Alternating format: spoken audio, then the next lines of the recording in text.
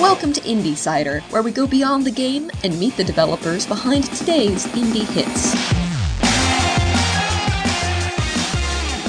Hey, it's your host Ken Gagney with this week's episode of IndieCider, except we're doing things a little bit differently this week. Instead of looking at a specific indie game, we're going to be looking at an indie event, the Boston Festival of Indie Games, or Boston FIG, which debuted in 2012, and it's held every September at MIT, the Massachusetts Institute of Technology. This year's event is on September 12th, which is still a ways off, but I recently had the opportunity to speak with one of the event's original co-founders, Fiona Sherbach. I briefly met her at Boston FIG 2013 and was reconnected with her recently through our mutual friend Emma Clarkson, and had the opportunity to interview her for the Polygamer podcast, which is my other podcast that advocates for equality and diversity in gaming. We talked about many other things as well, including the Game Developers Conference, which, as this episode airs, is being held right now. The primary subject of our discussion was today, Wednesday, March 4th. She is hosting a panel called Turning the Tide, Hiring and Recruiting Women in the Games Industry. After we spoke about that subject for about a half an hour, we moved on to Boston FIG, and I'm happy to excerpt that part of the discussion for you this week on IndieCider. If you've already heard that episode of Polygamer, then I apologize. I have no original content for you this week on IndieCider. And it's not due to a dearth of indie games. There have been a ton of great releases lately, including but not limited to Sunless Sea, Social Justice Warriors, and Whoa Dave Deluxe. Unfortunately, as I mentioned, not only is GDC occurring right now, but PAX East is coming up in just a day or two. Everybody is so frenetic and frantic getting ready for one of these two events, or both, God help you, that there unfortunately just was not the opportunity to sit down and talk about indie game development. I myself have been quite busy getting ready for PAX, as I'll be moderating two panels. One is Saturday morning at 10 a.m. in the Dragonfly Theater, and it's called All the Feels, Empathy in Indie Game Narrative. I'll be talking with several indie game developers about how indie games, and empathy games in particular, can be used to discuss and deal with real-life situations. Anything from bullying to being war refugees. The other panel is Sunday afternoon at 1:30 in the Bumblebee Theater, and it is called Reboot Our Roots, Bringing Our Favorite Genres Back to Life. It is specially focusing on point-and-click adventure games like King's Quest and Maniac Mansion, and talking about what it's like to make games in those genres, or even in the case of King's Quest and Gabriel Knight, those specific franchises in the year 2015. Both of these panels are being recorded by Mr. Travis Stewart of Broken CRT Productions, and I look forward to having them on YouTube and perhaps the audio on one of these podcasts as well. If you're going to be at either of these panels, please say hello afterward. I would love to meet some listeners of IndieCider. In the meantime, back to the subject of Boston FIG. I hope you enjoyed this interview with Fiona Sherbach, and I'll be back in 2 weeks with more game developer interviews, both in this audio edition and, of course, on YouTube. You can always find more episodes at IndieCider.net, or leave feedback at IndieCider.net, or leave a review in iTunes. And thank you, as always, for listening.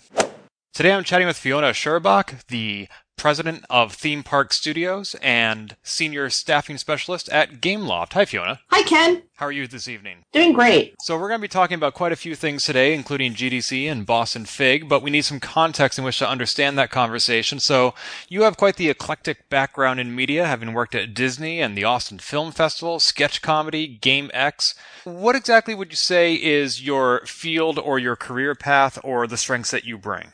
I'm definitely an entertainment producer and marketer. I have been since the very beginning of my career. I spent over a decade in Hollywood working in film and TV and the music industry before working in games. So I treat all of those very much as entertainment fields. And my role has always been in some way responsible for the packaging and selling of a product, whether that was a film product, a game product, or even a person as a human resource within an organization. And how long have you been doing that in the games industry, and what got you to go in that direction? I started out in 1997 in games. I actually began with Origin Systems here in Austin, doing unit marketing and PR. There were a number of other smaller companies like Kennesoft Development, who I was also doing PR work for at that time. And that evolved. I was also doing journalism, believe it or not. I was writing articles for some of the local press, some of which doesn't exist anymore here in Austin, about things like the brand new South by Southwest Interactive Festival, and really just got very engaged by what was happening with game development here in Austin, Texas. So are you originally from Austin or from Boston? I'm actually originally from Los Angeles, believe it or not. So my early career was actually in Los Angeles and in Hollywood. I worked for Disney in Burbank. I worked for recording studios in Hollywood and had the opportunity to work, across the theme park business, both at Universal and Disney. The Polygamer podcast has two goals. One is to look at how to improve the industry. The other half is celebrating what is already great about the industry. And I'd like to talk about the context in which you and I were originally acquainted, which is the Boston Festival of Indie Games, or Boston FIG, which you helped found back in 2012. Yeah, believe it or not, there's actually a Women in Games component to the genesis of the festival. So in October of 2011, I went to a Women in Games Boston event in Cambridge where there was a speaker named Matt Weiss, who at that time was the studio manager of the MIT Game Lab. And he gave a talk to the Women in Games Boston audience about horror in video games and the role that female gender played in horror in video games. It was quite fascinating. And Matt and I started talking, and he invited me to the MIT Game Lab where I had a chance to take a tour.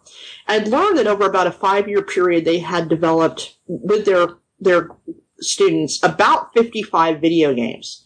And some of them were quite phenomenal. A number of them had gone on to get awards, to go on to become commercial products. But by and large, most people didn't know about these games. They were sort of hidden within the MIT confines, not promoted, not marketed.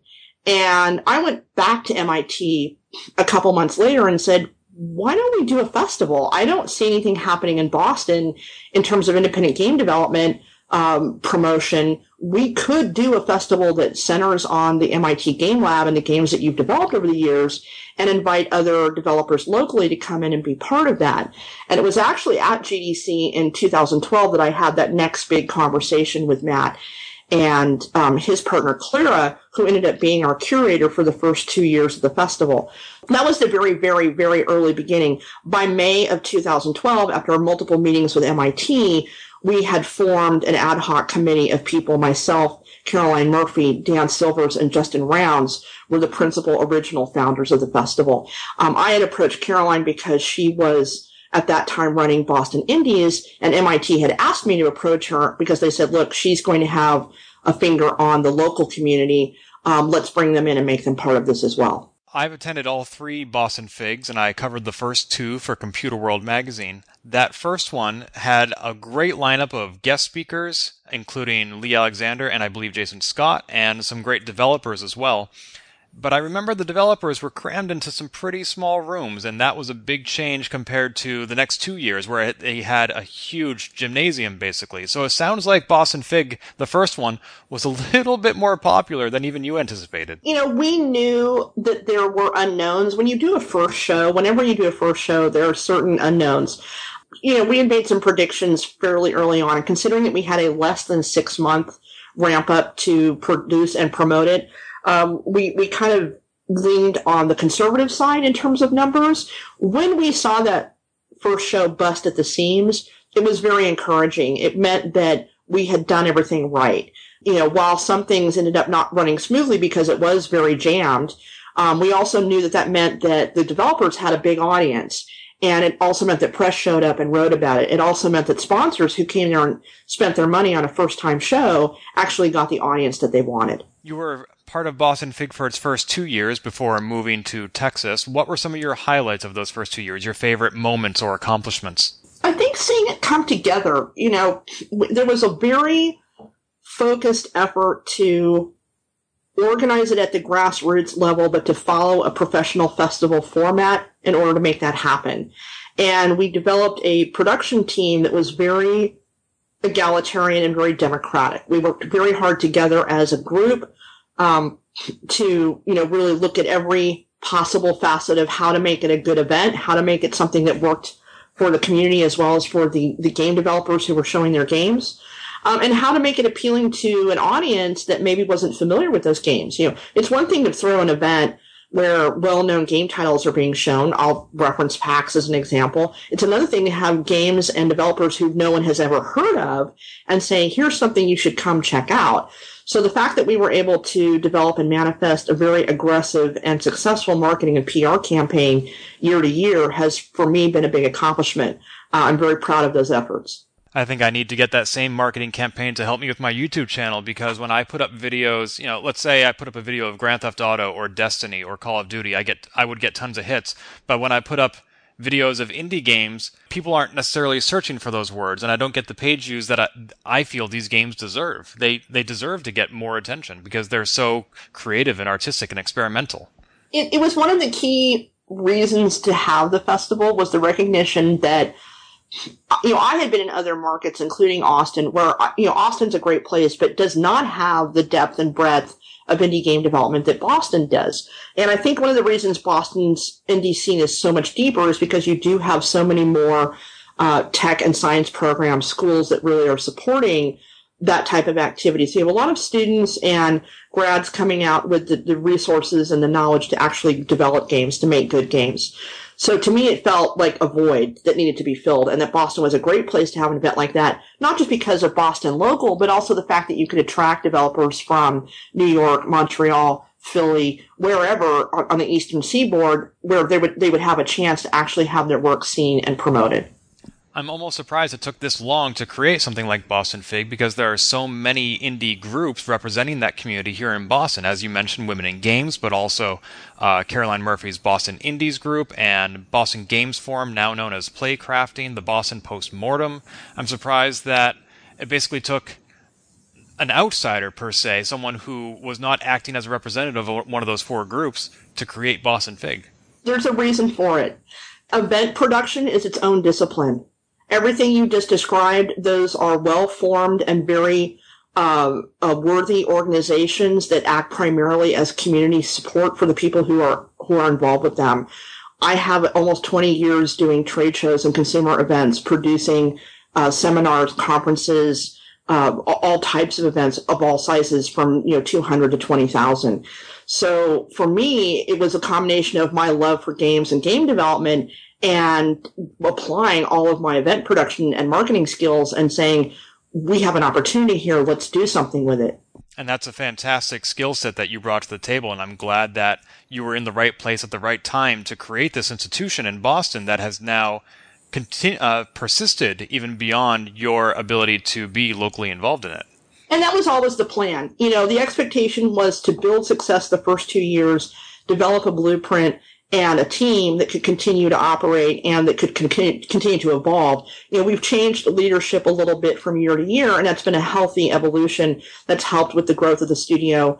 I continue to be an advisor. Some of our prior producers also continue to be advisors, so there's a lot of legacy that continues to support the festival, and we hope to see it continue to grow. I love attending the panels and keynotes at various events, whether it's Boston Fig or PAX. And at Boston Fig 2013, you had two great keynote speakers. One was Robin Hunicke of Journey, and you had the Videri String Quartet playing her music, which is just a phenomenal combination. I loved that.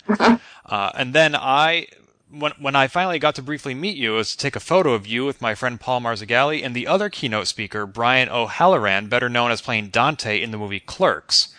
He would not strike some people as an obvious choice for a festival about indie games. So what was the correlation there, Clerks and indie games? There's a couple things, several things actually. So one, going back to games being about media and culture, right? So pop culture is represented by celebrity types. When we go to conventions or cons, we see a lot of celebrities there, B, C level celebrities who, guess what? They love games. They play games. They're all about games. Brian's one of those people. He started out playing D&D when he was a kid.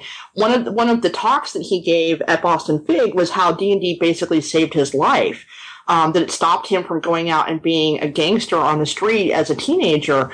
But then he continues to be a huge fan of games. I think one of the best experiences I ever had with him is that we were both at a game consumer show in Philadelphia some years ago, and Yahtzee came around the corner, Yahtzee Kershaw, and Brian jumped about 20 feet in the air, landed feet first in front of Yahtzee, and said, "I'm your biggest fan." That's awesome. So his enthusiasm level for games and game development is very high, like a lot of other people who are well-known celebrity figures. So bringing him in as MC made a lot of sense because he could really talk about it. He understood the medium. He understands the fans and the players. And he brings a very smart perspective to it. Has he ever wanted to get into game development himself, do you know? I don't know about development per se. I think he would like to have more of a creative role, perhaps doing voiceover, or participating in game testing. I mean, he's someone who definitely plays constantly. So I would say on some level, yes. But, I think he would just appreciate the opportunity to keep participating in game events. So you mentioned that Austin, where you are now, doesn't necessarily have the level of indie scene that Boston does.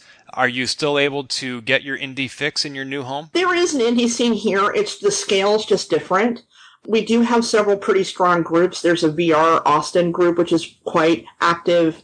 Video Game Makers Unite, which is put on at the Capitol Factory in downtown once a month, where developers come in and show their latest work. And then, of course, we have the offshoots of South by Southwest Interactive, Fantastic Arcade, which is a very nice little festival here in Austin, that's part of Fantastic Fest, a big film festival. So I don't want to say there is minimal community. There's a pretty good one. But in terms of individual developers making games, it's probably about 40% of what's in Boston. Sure. I didn't mean to suggest that Austin has no or minimal, just that it's dwarfed by Boston. Yeah, it's just, we don't have the number of tech schools to support it, so you just don't have as many people making games. I would say the people who are here making them are quite passionate. And when you go to these events, especially something like Juegos Rancheros at the North Door once a month, where you get to see 2 or 3 new games, you realize, even though we don't have quite the scale of Boston, there's still some very strong work here. And I don't know if there'll be a future, sort of Austin Indie Festival. I think these smaller groups tend to sort of support the community based on the size that it is. Now, Austin, of course, is just an hour northeast of San Antonio, which just last month played host to the very first PAX South. Did you happen to be there? I did. As a matter of fact, I gave a very similar presentation at PAX South. Very similar topic. It was with hiring managers and HR heads from Texas-based studios, specifically Arcane, Battlecry, and EA. And we had a standing room only audience of over 500 who came in to hear some of the same topics and ask some of the same questions that you are today. It was a great experience. San Antonio is a good location for PAX because it is a high populous city. It is certainly a place where you would have a high number of consumers show up pretty automatically. But I know for a fact that people flew in from all over the place. Sure, I had friends flying there all the way from North Dakota.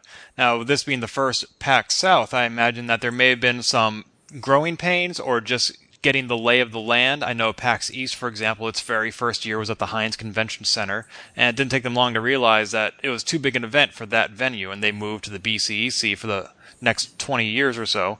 Well, it goes back to what I said earlier about first events, right? Your first event, 2 things happen with the first event. 1, you get a lay of the land and you really learn about your local audience. 2, it's your last opportunity to make any mistakes. That's an interesting way of putting it. Yeah, it's you kind of get a get out of jail card free with that first event, because anything that didn't go well or could have been done differently or better or should have been handled, a certain way, you can look back at it and go, you know what? It was the first event. We know what to do next time.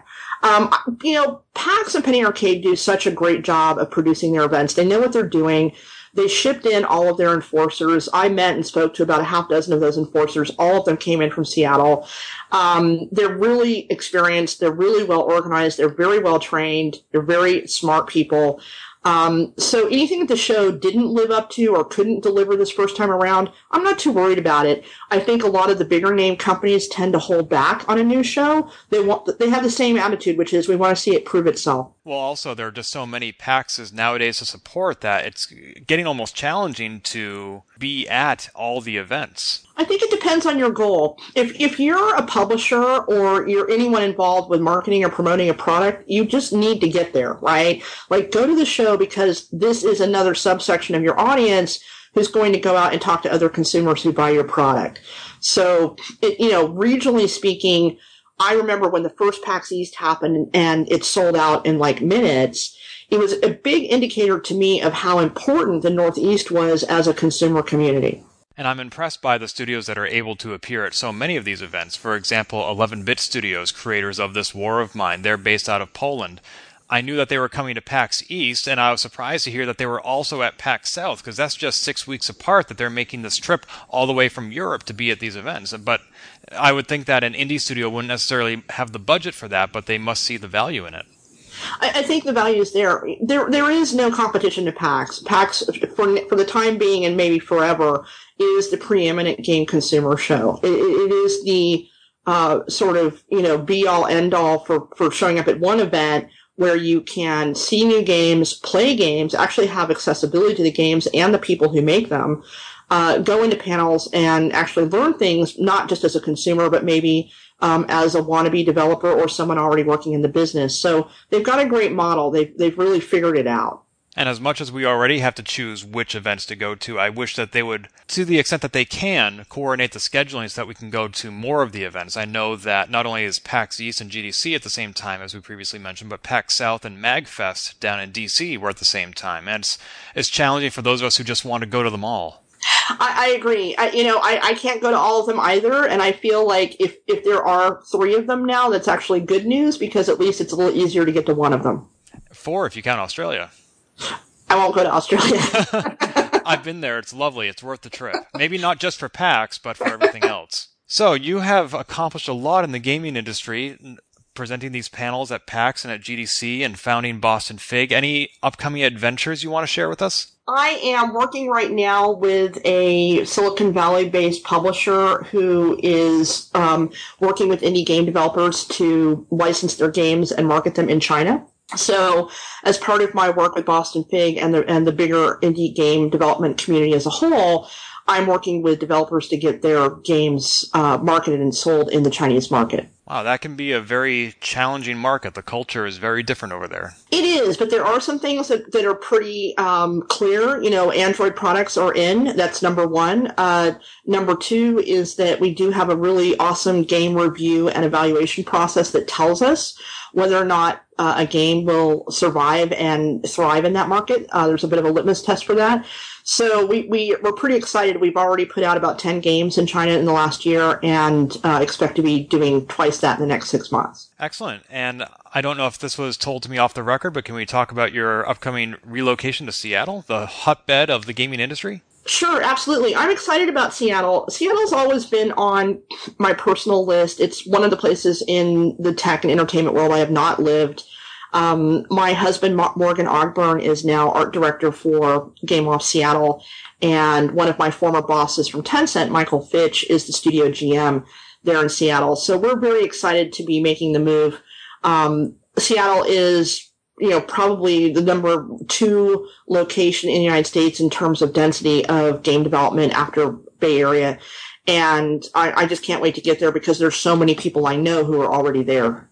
Right. I once had a job interview in the game industry out in Seattle, and I'm glad it didn't work out for a variety of reasons, but there would have been a lot of upsides to being in that location. Just the number of opportunities in the games industry, the number of experts and industry professionals that you get to meet and work with and collaborate with. I'm really envious. I think it's a very grown-up environment because of companies like Microsoft and Amazon, Bungie, Valve. These companies have been there for a long time. So you've got a very deep local culture of AAA game development at the highest level, and I think that's what I'm looking forward to is being in an environment where it's kind of the heartbeat of where a lot of that development is happening. Yet to be seen what the indie scene looks like. Hard to know. There may not be as much room for indies since so many people are working in the higher level jobs, but it's one of the things I hope to discover. Great. Well, I look forward to learning more about your adventures and what you discover when you're out in Seattle. I really appreciate you taking the time to speak with me. Where can our listeners find you online? Twitter is F. Scherbach, and I'm on LinkedIn, and you can email me at fiona@themeparkstudios.com. Great. And that Twitter is FCHERBAK. Correct. Well, thank you again so much for your time. I appreciate learning more about Boston Fig, and if listeners want to hear the original conversation that also includes talks about GDC and hiring and recruiting women for the games industry, they can find that at polygamer.net. This has been IndieCider, a GameBits production. Find more episodes, read our blog, or send feedback at indiecider.net.